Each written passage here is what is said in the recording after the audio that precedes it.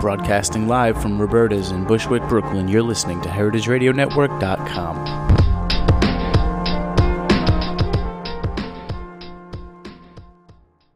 No, sorry, take two. This program has been sponsored by the Hearst Ranch. At Hearst Ranch, ranch manager Cliff Garrison describes their philosophy. Raising cattle on grass is both an ancient practice and one that is standard in much of the modern world. Sometimes the old ways are the right ways. We believe that our methodology is the right one for us. For more information on their premium grass-fed beef, visit HearstRanch.com. Hello, Greenhorns. This is Severin. This is Greenhorn Radio. Radio by young farmers, for young farmers, about young farmers. In the team of young farmers, I am joined by Bob St. Peter from Maine, in Sedgwick, Maine, down east. Are you there, Bob? I'm here, Severin. Hello. You're here. Talk loud, because sometimes it's hard to hear. Okay. So our topic for today is food sovereignty and how community self-reliance and teamwork play into a more resilient agricultural economy. Could you tell us just a little bit about down east Maine, Bob? What's the land like where it hits the ocean? Well, in some places it's quite rocky. We have a lot of native blueberries, blueberry ground, particularly as you head further down east, north and east of where we are, which ironically is called down east, but that's just the way it goes. Where I live, in western Hancock County, we have patches of some really good soil. We have patches of some very excellent soil. There's a particular corridor that runs into Blue Hill, and that has been actively preserved and conserved by local land trusts and farming organizations. And there's a number of our more prosperous farms are up on that ridge and doing very well. We have lots of woodlands and forest, and this is a place where you can be at the ocean 1 minute and in the deep forest within an hour. So we've got a very unique ecosystem here, and it's a beautiful place to live and farm. And you've been there farming for how long? Was farming first, or did you start in organizing? Well, they actually kind of co-evolved. I spent 3 summers after high school working in the area, and ended up coming back through a different route in my mid-20s, and I've been here for about 11 years now, bouncing around different areas of different towns in the community, trying to find a permanent spot. But I started when we moved here, had a little garden, and that garden has grown every year since, and now I farm about 3-4 acres. I've got some animals, raised some crops. I've started a small seed farm that keeps me pretty busy. So I've been, kind of the activism, I think, and the organizing work co-evolved with the farming, in part because my desire to be a farmer and live off the land has necessitated being involved in the organizing and the political work that needs to happen to make it so more of us can do that work.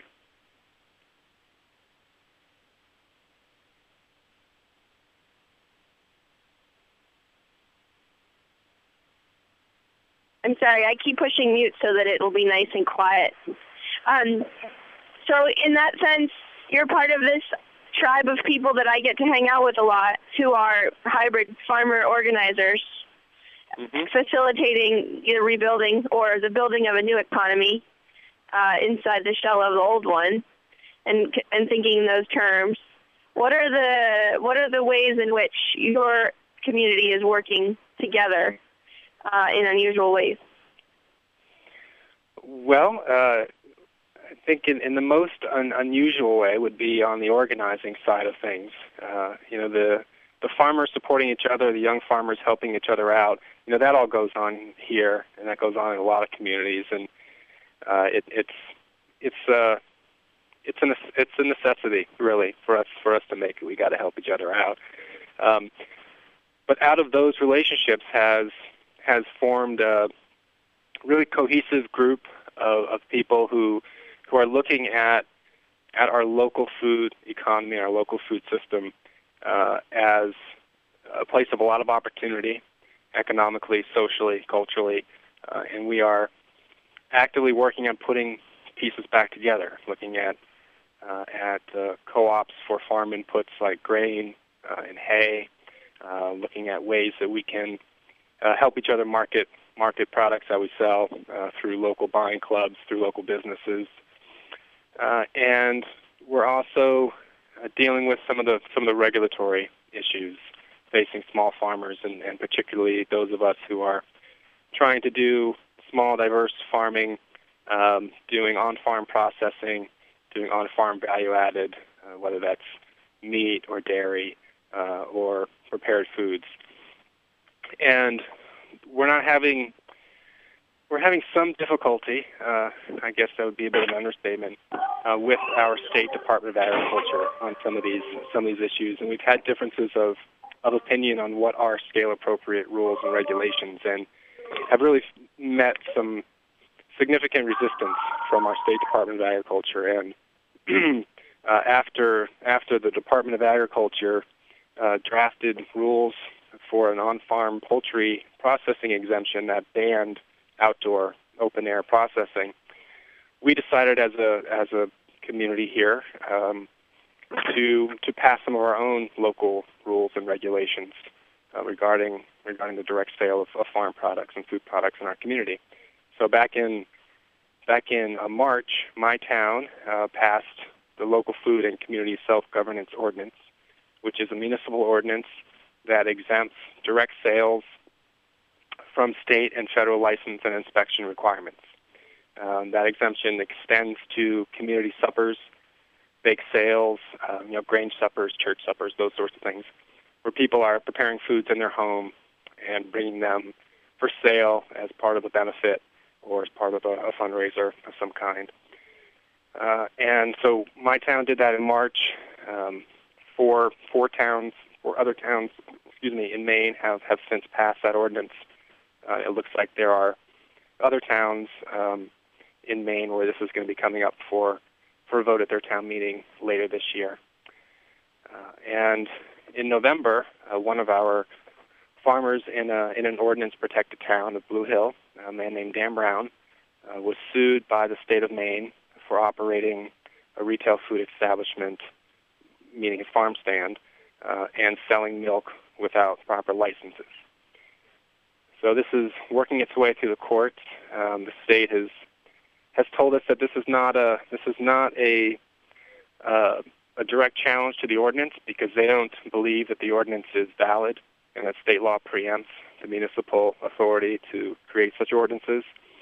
And so they're going after Dan personally, but those of us behind or involved in the ordinance effort understand that if Dan is required to get licenses, then all the rest of us are required to get licenses, and therefore this is a direct challenge to our ordinance and our municipal authority. So obviously milk is a more controversial product than, say, bread. But what's at stake in terms of the rights of communities to be in charge of their own regulatory framework? What's the kind of political context of a more decentralized regulatory framework? Well, yeah, what we included in our ordinance really is the way that rural communities have been feeding themselves for a very, very long time. People producing food on their farm, whether it's milk or meat or vegetables, and offering for sale to their neighbors, to their community, through their farm stand or through a farmer's market or through local businesses. And that's an important part of the local economy. And the wealth that gets created on the farm or in the farmhouse kitchen, and that stays in the community, is really an important part of having a thriving local economy. So the ability to be able to produce and sell in your community and trade goods and services is really important. And that that economic activity then serves to the broader purpose of cohesing, or I don't know if that's a word, but bringing together the community socially and in times of need and all the rest. So for us, we look at what we had as a community, say 60, 70, 80 years ago, when we had a number of dairy farms. We had a creamery in the county. We had milling. We had grist mills here. We had more fish processing facilities. And most of this, if not all of this, is now gone, and it's been replaced with stores that's full of food that is imported from all around the world, that comes in our communities as a result of a global economy that suppresses prices, pushes down the price of food, and essentially undercuts us here in our community, trying to sell to our neighbors. So the small farms in your community are not selling to supermarkets, and the supermarket economy is therefore been decoupled from the local food production economy. By and large, yeah. I was just having this conversation an hour ago with somebody who works on fisheries issues, and we were both complaining that in our local community, where we have farms and we have fisheries, how little local food is available in the local grocery stores, and particularly all these little gas station convenience stores that we have dotted all over our rural landscape. These little rural bodegas where you can stop in and get some fast food or a bag of chips and maybe an apple or something if they're selling it. But yeah, for the most part, as you said, those two economies have been decoupled, and they, with the exception of a few seasonal exceptions, that's pretty much how it works. Is that the farm economy operates through different channels than the grocery store economy. And the supermarket economy is closely linked to the super duper super agribusiness economy. And you're on YouTube, famous now for having stood outside of the hearing on Tuesday. That's last Tuesday, for bringing up another important topic, and that is the rules of the game in the super duper agribusiness world. Again, not a harmonious coexistence with the needs of small farmers. Could you tell us about that? Well, yeah. Over the last 60, 70 years, as the production capacity has been undermined in our communities, there has been a co-evolving regulatory framework that has served to take more power from local communities and place it in further and further away institutions. So for us, as an example, when we go to the State Department of Agriculture and ask for a rule that allows us to process a few hundred chickens in our backyards, open air, and sell it, they tell us that they can't do that for us because the USDA controls the funding for Maine's meat inspection program, and they're concerned that if we allow rules that they interpret to be less strict than what the USDA requires, and the USDA will stop sending Maine that money, and they'll even go so far as to shut down Maine's meat inspection program. And they've said this publicly. So when we go to our Department of Agriculture and ask for them to stand up for our interests as small farmers, they tell us we can't. It happens at the USDA. And I've been to the USDA, and I've been to meetings at the USDA, and it's a very large facility with lots of different people, and you don't have the same kind of access that you do in your state Department of Agriculture. So it becomes very difficult to advocate for scale-appropriate regulations outside of, I guess in our case, outside of our own communities. So in that sense, the context, the scale of the institution has a lot to do with how receptive it is, how reactive it can be to the needs of its constituents. And furthermore, that especially within the USDA, there are conflicting views on, the direction of American agriculture. And so while on one hand we hear that we need 100,000 new farmers, there are simultaneous to that moves being made and decisions being taken that,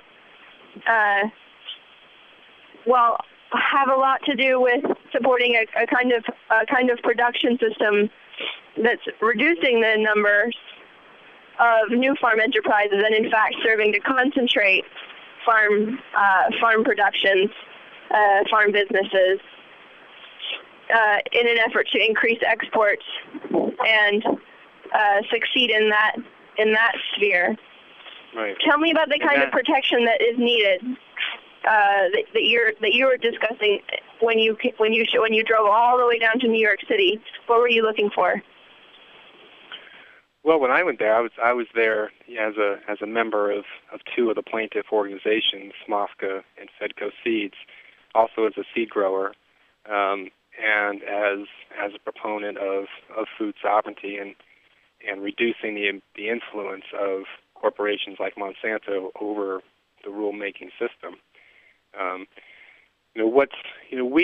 We're at a point where those of us who are left, either those of us who are left or those of us who, the young farmers who feel like, our society has sold us a bill of goods and that the American dream is not really what we were promised, and that a farm life, rural life, a life as a food producer is actually a really good life.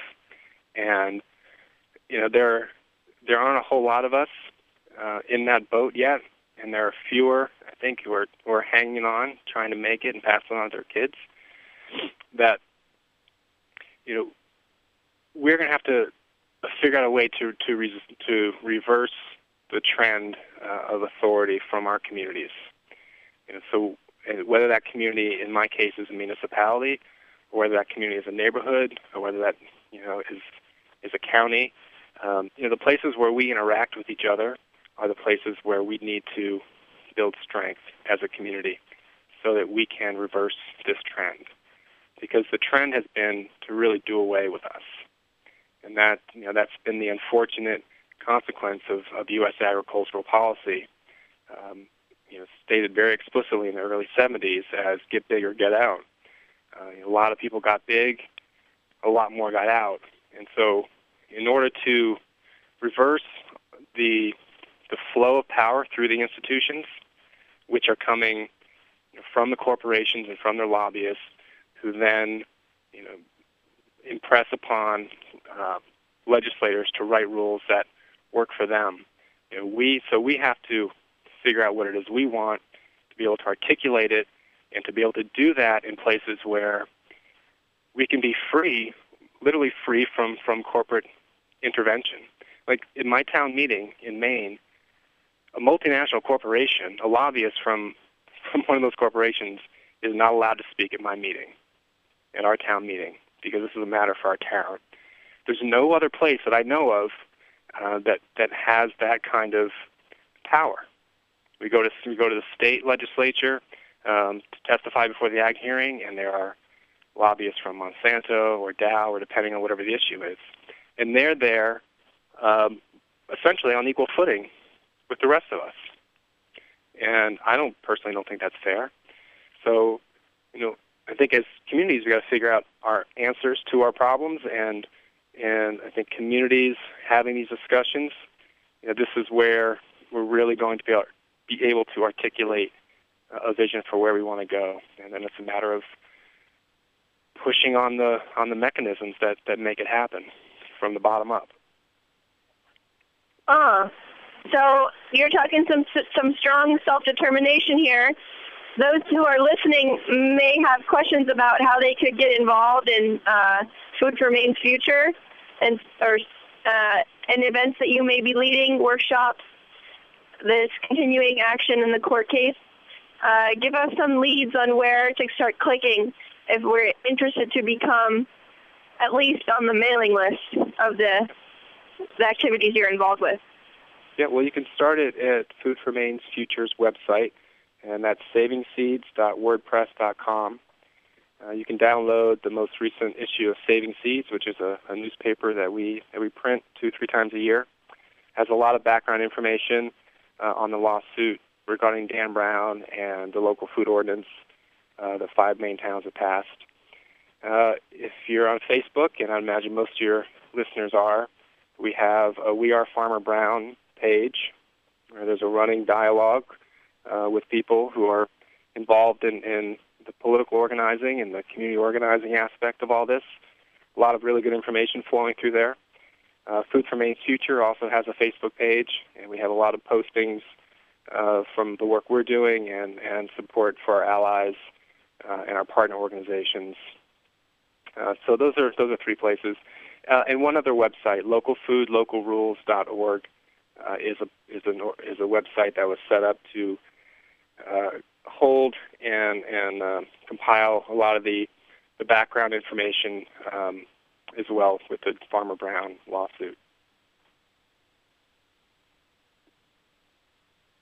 So the upcoming, thank you, Bob, very much. The upcoming events in Greenhorn's World are on Saturday, this coming Saturday, February 11th, at the Brower Center in Berkeley, California. We'll be screening the first 2 episodes of my new film series, which are web films, short 10-minute films on the topic of land, opportunity, and cracking the nut around changing the system. Practical way to come and get involved is to join us at 5. I guess there's drinks at 4 p.m. at the Brower Center. You can read about it at the Brower Center or online at our blog. There's so many events scheduled this year, it'd be terrible for me to start listing them off. So I hope that you are already on our listserv and you'll get the e-blast today to write down on your calendar all the things and start getting your own events planning for this coming season. This February is always a crazy month, so tuck up your tail and thank you all. Thank you, Bob. Thank you, Severin.